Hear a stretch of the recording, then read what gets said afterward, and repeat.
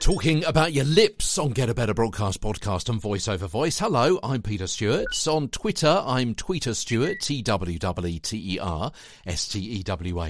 If you've dropped me a message to say you're listening, really appreciate it. If you haven't, you're invited to do so. Tweeter Stewart, TWWTERSTEWART.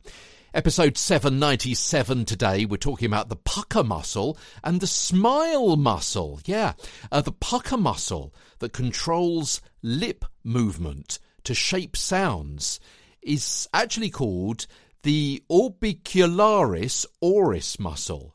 The orbicularis oris muscle. And the zygomaticus major runs from your cheekbone to the corners of your mouth to help create smiles and other facial expressions, as well as the sounds like E. Yeah, if you do E like that and do a smile as you do it, that's your zygomaticus major, which is pulling your lips to help you create that sound. Oh, fun fact, the zygomaticus major muscle can contract with a force of 200 grams. More on that in our show notes today.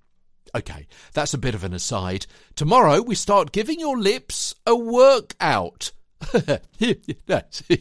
Or should I say, a work pout. I know, absolutely. Come on. Yeah.